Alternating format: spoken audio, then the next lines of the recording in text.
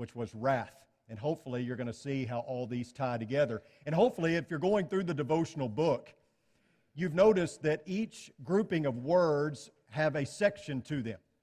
And so each section hopefully is going to tie together as well. At least that's the point. And hopefully we can see that as we go through. I want to remind you that next week, Noel Whitlock will be with us for our Equip seminar. He'll be with us Saturday evening. Starting at 6 o'clock, we'll have some refreshments here at the building, get to meet and greet with Noel, and then he'll speak at 7, and then he'll be here with a combined class on Sunday morning here in the auditorium at 9. He'll speak during the worship hour. We'll have lunch together, potluck lunch together, and then he will speak in the afternoon following lunch, and then we won't have services at 5 o'clock. That will take the place of our 5 o'clock service, so make note of that. And hopefully you'll be here for that. Noel does a great job, and I think you'll get a lot out of it. And we have asked him to speak about this one-word series. So everything that he's going to talk about with us during the weekend is going to coincide with our one-word study. I want to ask you some questions as we start this morning. First of all, how many gallons of water are there in all the oceans? You ever thought about that?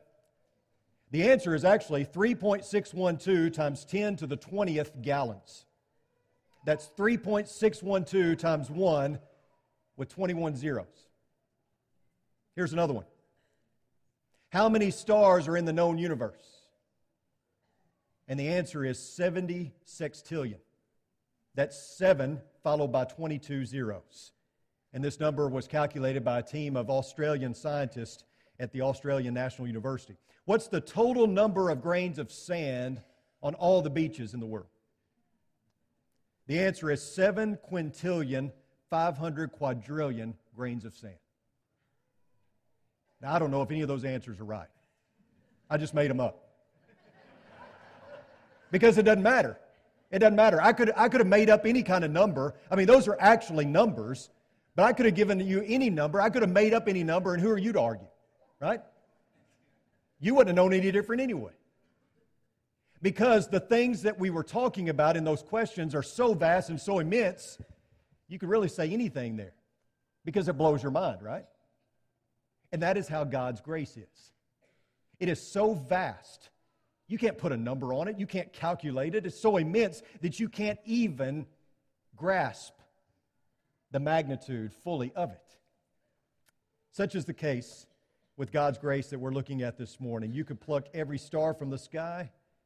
You could count every grain of sand on the beach. You could take all the waters from the ocean, and God's grace has only just begun. Let's look at 1 Peter chapter 3. Starting in verse 18, it reads, "For Christ also suffered once for sins, the just for the unjust, that He might bring us to God, being put to death in the flesh, but made alive by the Spirit, by whom also He went and preached to the spirits in prison, who formerly were disobedient, when once the divine long-suffering waited in the days of Noah, while the ark was being prepared, in which a few, that is, 8 souls, were saved through water." Now you can go back to the 6th chapter of Genesis, and you can read about the worldwide flood and about all the events leading up to that and how the world had become so wicked that God was going to wipe them out and start over. Here in 1 Peter 3 and 20, we see a description, though, of God's grace. You find it also in Genesis chapter 6. It is grace that is long-suffering. Noah found favor in the eyes of God. He found grace, if you will, in the eyes of God. He let Noah spend 100 years laboring intensively to build this massive ark so that he could save him and his family. But also during that 100 years, God showed grace upon every soul that was on the earth. You ever thought about that? God allowed every human being that was so wicked on the face of the earth to have an opportunity to turn around, to repent. Because Peter even refers to Noah as being a preacher, a herald of righteousness. So if Noah was preaching in these days, it means that if the people had heard his message and heeded that message and turned around and repented, they could have been saved from their wickedness. Now we know that they didn't, but they at least had that opportunity. And we also see the long suffering of God's grace. What if God had stepped in after 50 years and said, Noah, I just can't take it anymore. I'm going to go ahead and destroy the earth now because I just can't handle it any longer. Well, then God's grace wouldn't have been long suffering. It would have been impatient, right? Because He said He's going to give him 100 years. And so therefore, God's grace was in effect. We're all sinners. And I realize that's not anything earth-shattering to you. But we all have sinned and fall short of the glory of God. We all deserve to die. However, God has given us the opportunity to be forgiven. Through His amazing gift of grace, sinners can be reconciled to Him, and the fact that sinners are not struck dead immediately, the fact that God sent His Son to die for sinners, the fact that through Christ's blood, sinners can have atonement, all of these truths are a testament to God's grace. When we sin, we are given the opportunity to be forgiven, and every opportunity is a testament to the grace of God. If you know, as you're sitting here this morning, that you are a sinner separated from God, then you know what this morning is? When you got up this morning and you had breath in your lungs and you had blood pumping through your veins, you know what that was? If you have the opportunity to go to bed tonight and wake up the next morning and go to work and love on your family, love on your kids, you know what that is? The fact that you are here this morning to listen to a lesson from God's Word and to worship with His people, you know what that is? That is a testament to God's grace.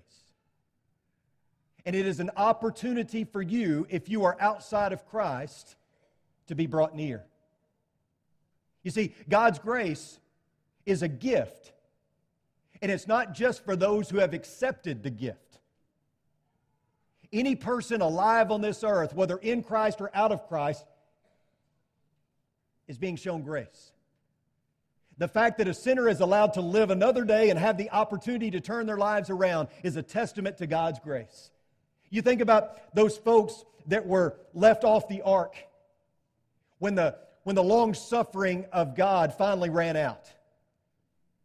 And the rains came down and the flood waters rose. You think about those folks banging on the door of the ark, desperately trying to get in as water filled their lungs. You think about Noah looking out from the ark and seeing nothing but dead bodies floating on the water. You think about all those folks who had the opportunity to turn their lives around. For 100 years they had the opportunity and they didn't take advantage of it. Grace ran out. Look with me at Romans chapter 3. This year I've challenged you to read bigger chunks of the Bible. I think one of the big errors we make in Bible study is we proof text our way through the Bible, or we hunt and peck and we pluck these pieces of Scripture out of context and make them stand alone. And so I've challenged you to read bigger chunks. We're going to be reading bigger chunks as we study together on Sunday mornings and Sunday evenings. And last week we looked at Romans chapter 1 and we looked at Romans chapter 2. This morning we're going to look at Romans chapter 3 and a little bit at Romans chapter 5. And I want you to look at verse 10 of Romans chapter 3. And there it says, there are only a few who are righteous or unrighteous. Actually, that's not what it says. It actually says, only Americans are righteous. Only conservative people are righteous. If you're reading it, you know that that's not an accurate translation. It says, there is none righteous. Not even one. And then you skip on down to verse 23, for all have sinned and fall short of the glory of God. And all the visitors who are here this morning are thinking, wow, is it this depressing every week? Actually, it's not even going to be that depressing this morning. We're going to get better, okay? Stay with me, all right? Thankfully, Paul doesn't leave us without hope. You see, Paul begins Romans 1 by mincing no words and just getting straight to the point. He said, let's talk about God's wrath. Let's just talk about it. I mean, It's the elephant in the room. Let's just get it out there. Let's talk about God's wrath. And then in chapter 2, he builds on this idea and what it means. For those who obey the gospel, they are saved from God's wrath. Those who are disobedient to God are storing up wrath for themselves. And notice that he's not talking about the dregs of humanity. He's not talking about the lowest of low. Romans is written to Christians, right? We've been talking about this in Bible class on Wednesday night. We often look at Paul's letters as he's writing to people who need to be baptized or who need to do this. No, he's writing to people who've already been baptized, right? He's already writing to people who are Christians. And he's talking here in chapter 3 about the hope that we have. That even though we are sinners, we can have hope. But first he lays it out and he says, there's no one righteous, not even one. For all have sinned and fall short of the glory of God. And you can imagine his listeners saying, okay, well then what hope do we have? And he says, none. On your own, you don't have any. But there is hope for those who accept the gift of grace that comes from God. Notice Romans 3:23 again. For all have sinned and fall short of the glory of God. Now look at the verses that immediately follow. Being justified as a gift by His grace through the redemption which is in Christ Jesus, whom God displayed publicly as a propitiation in His blood through faith. This was to demonstrate His righteousness, because in the forbearance of God He passed over the sins previously committed for the demonstration, I say, of His righteousness at the present time, so that He would be just and the justifier of the one who has faith in Christ Jesus. So words like propitiation and justified and justifier, these are all a testament to the amazing grace of God. There is no hope, I should say, without grace, but there is hope for sinners to be justified. There is hope for those who are outside of Christ if they accept this gift of grace. That's the invitation. But we're not done. Don't pack up. But that's the invitation. That there is hope for those who are outside of Christ. There is hope for those who are not righteous. That the unrighteous can be righteous. And so the question becomes, will you accept this gift of grace? Will you take advantage of the opportunity to have your sins forgiven and to walk in newness of life? And if not, then let me just say this very lovingly. There's no hope. You don't have any hope. And I don't say that to be harsh or rude. I say that because the Holy Spirit-inspired Word of God says that. If you choose to remain disobedient, if you choose to live outside the will of God, there is no hope for you. And I would say this also, not to put too fine a point on it or to be unloving in any way, but don't be foolish. I mean, why would you play Russian roulette with your soul? Why, if you know what you should do, why would you not take advantage of the opportunity? God has afforded you the opportunity to receive His grace. So don't blow it. Let me ask you, what do you see when you look at the cross? When you really reflect upon the cross, what do you see? And you might say, well, you see the love of God, you know, that He sent His only begotten Son to die a cruel death for us so that we could be forgiven of our sins. And yes, that is all true. But what do you see? Do you see His wrath? You ever thought about that? Do you see God's wrath when you look at the cross? I mean, we see a sacrifice of love, but do we contemplate why Jesus is hanging there in the first place? You've heard me say this before, but growing up in the Catholic Church, the cross was at the forefront of everything. But one thing that I noticed so often is that cross was very sanitized. And you see that in other religions as well. You see a crucifix, and you see Jesus hanging there with a drop of blood here, a drop of blood here, a drop of blood on His feet, maybe a few drops of blood coming down His head from the crown of thorns, and that's it, right? Folks, He was a bloody mess, unrecognizable while hanging on that coarse cross. There was nothing sanitized about it. And in that moment, when you reflect on the cross, you see the wrath of God. Yes, it's a sacrifice of love, but He had to die because a holy God cannot tolerate sin. A holy God cannot be indifferent towards sin. Somebody has to pay. And if it's not you, then somebody has to. That's just how this whole thing works. Look again at Romans chapter 1. We looked at it last week, but let's go there again, starting in verse 8. First, I thank my God through Jesus Christ for you all, because your faith is being proclaimed throughout the whole world. For God, whom I serve in my spirit in the preaching of the gospel of His Son, is my witness as to how unceasingly I make mention of you, always in my prayers, making request, if perhaps now at last, by the will of God, I may succeed in coming to you. For I long to see you, so that I may impart some spiritual gift to you, that you may be established. That is, that I may be encouraged together with you while among you, each of us, by the other's faith, both yours and mine. I do not want you to be unaware, brethren, that often I have planned to come to you, and have been prevented so far, so that I may obtain some fruit among you also, even as among the rest of the Gentiles. I am under obligation both to Greeks and to barbarians, both to the wise and to the foolish. So for my part, I am eager to preach the gospel to you also who are in Rome, for I am not ashamed of the gospel. For it is the power of God for salvation to everyone who believes, to the Jew first and also to the Greek. For in it the righteousness of God is revealed from faith to faith, as it is written, but the righteous man shall live by faith. The letter to the Romans starts out so nice. And those who were hearing it for the first time being read were probably thinking, oh, that Paul, he's such a sweetheart. I mean, what a nice guy. But there's more, isn't there? I mean, if you look at verse 18 and following, it says, for the wrath of God is revealed from heaven against all ungodliness and unrighteousness of men who suppress the truth in unrighteousness, because that which is known about God is evident within them, for God made it evident to them.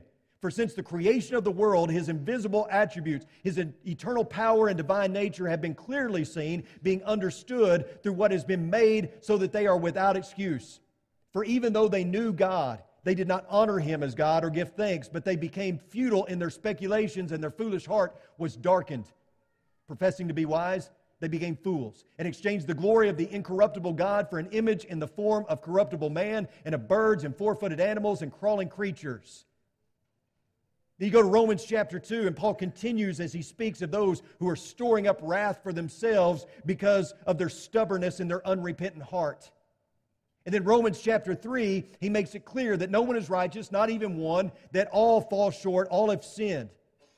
So you have the good, the bad, and the ugly. That's what Romans chapter 1 through 3 is. It's the good, the bad, and the ugly. In the context, of course, is in reference to the Jews and the law. And Paul is making a point to say that there is no partiality with God.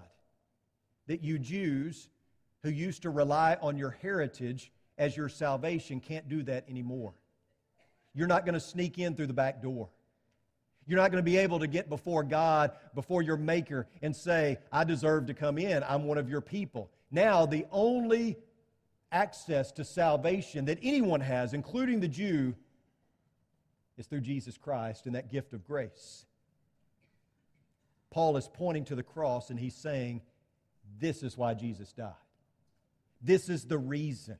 Because my wrath had to be satisfied. The cross and the blood that was shed upon it appeases the wrath of God. You look at the cross, and what do you see?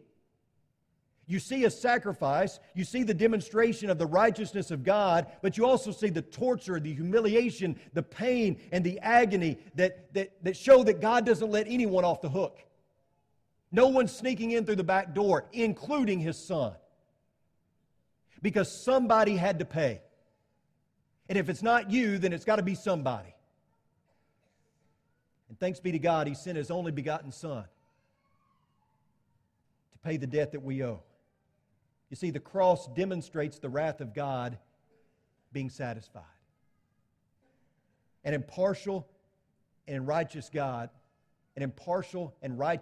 did not even let His Son off the hook. But there's more.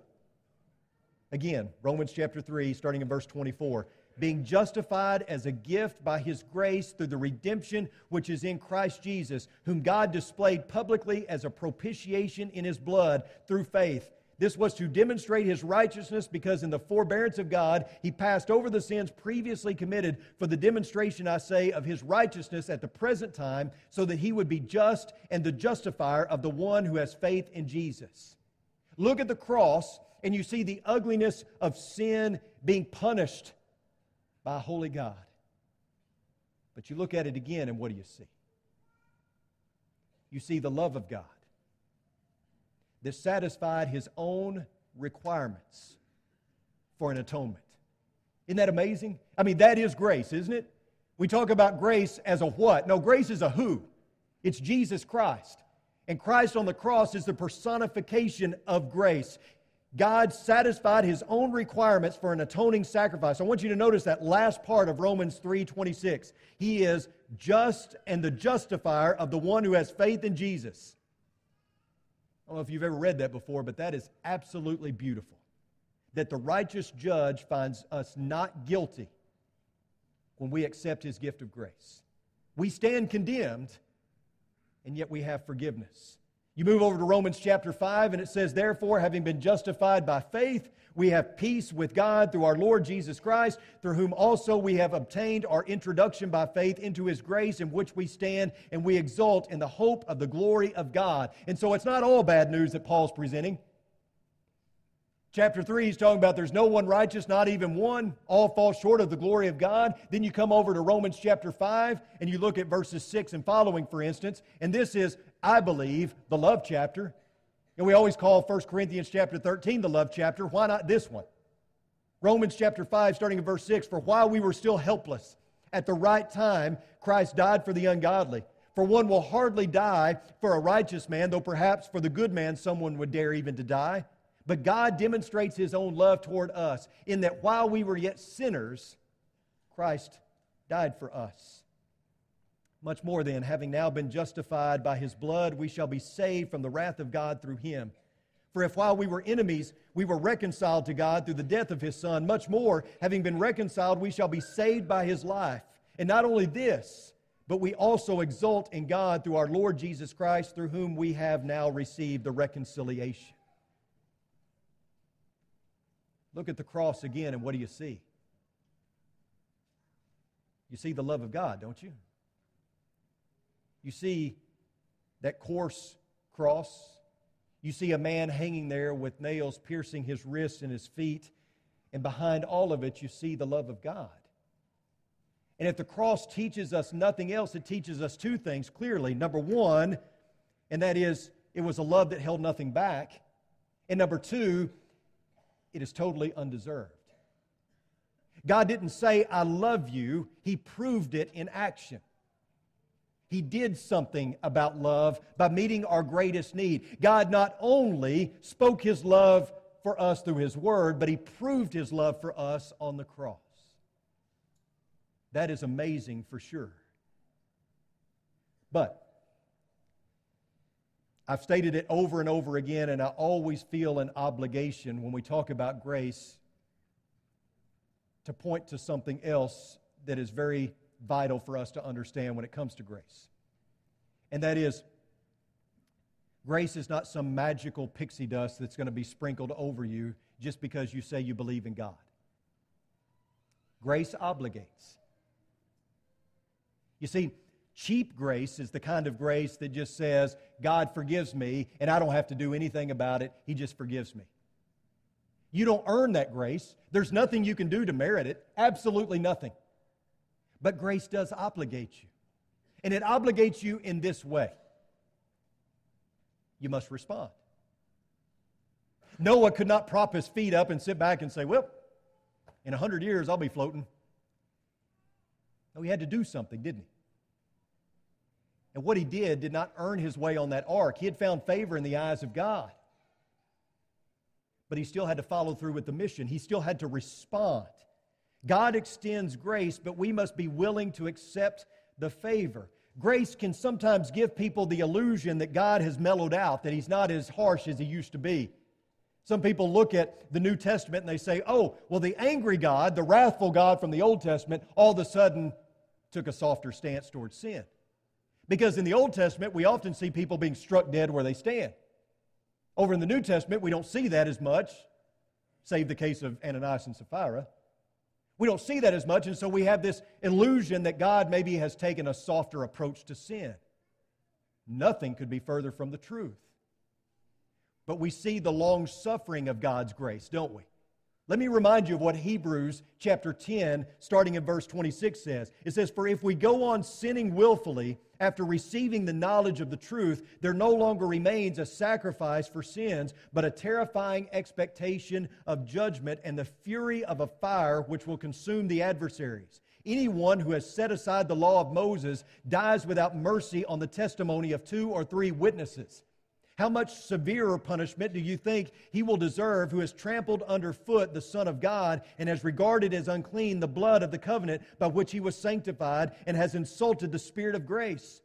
For we know him who said, 'Vengeance is mine, I will repay.' And again, 'The Lord will judge his people.'" It is a terrifying thing to fall into the hands of a living God. And I want you to notice the phrasing. It doesn't say it used to be a terrifying thing to fall into the hands of a living God. It doesn't say, be thankful you didn't live in the Old Testament because it was bad then. It is a terrifying thing to fall into the hands of a living God. And you know who it's terrifying for? Those who store up the wrath of God. Those who choose to live in disobedience, those who refuse to accept the grace. For them, it is a terrifying thing. But for those of us who are in Christ, we can fall into the hands of a living God knowing that we are safe and secure, that He wraps His arms around us, and that we have nothing to fear. You know, it's unfortunate, but so many times in the Lord's church, we're afraid of grace. We're afraid to talk too much about grace. We don't want to get too deep into grace because we're so afraid that somebody is going to misread or misunderstand what we're talking about. Because we're so fearful that someone's going to get the impression that by talking too much about grace, that we're somehow setting aside obedience. We've got to stop taking our cue from the world around us. Namely, the religious world around us. Just because some in the religious world around us may abuse grace doesn't mean that we can't talk about it. We don't take our cue from the world around us. We take our cue from the Bible, and here's what the Bible says very plainly. By grace you have been saved through faith. We are justified by His grace as a gift through the redemption that is in Christ Jesus. This should not make us the least bit uncomfortable, because it comes directly from the Word of God. And by me saying these words doesn't mean that I'm trying to disavow obedience in any way or any of those other things. It simply means that you or I, if we're going to be saved, it's only going to be by grace and how we respond to that gift. We should be world famous for our grace. We should be exuding grace. We should be a people of grace. When people look to us as the church from the world around us, they should be able to say, oh, those people are people of grace. Because everything hinges on God's grace. Everything eternal, everything regarding salvation hinges on grace. And we should be all about grace. We should be the biggest cheerleaders for grace. And instead of trying to minimize it and trying to, we always seem to have to follow up grace with something else. We're saved by grace. Yeah, but don't forget, you got to do something. Let's accept grace for what it is, and let's stop taking our cues from the world around us. We do that too much.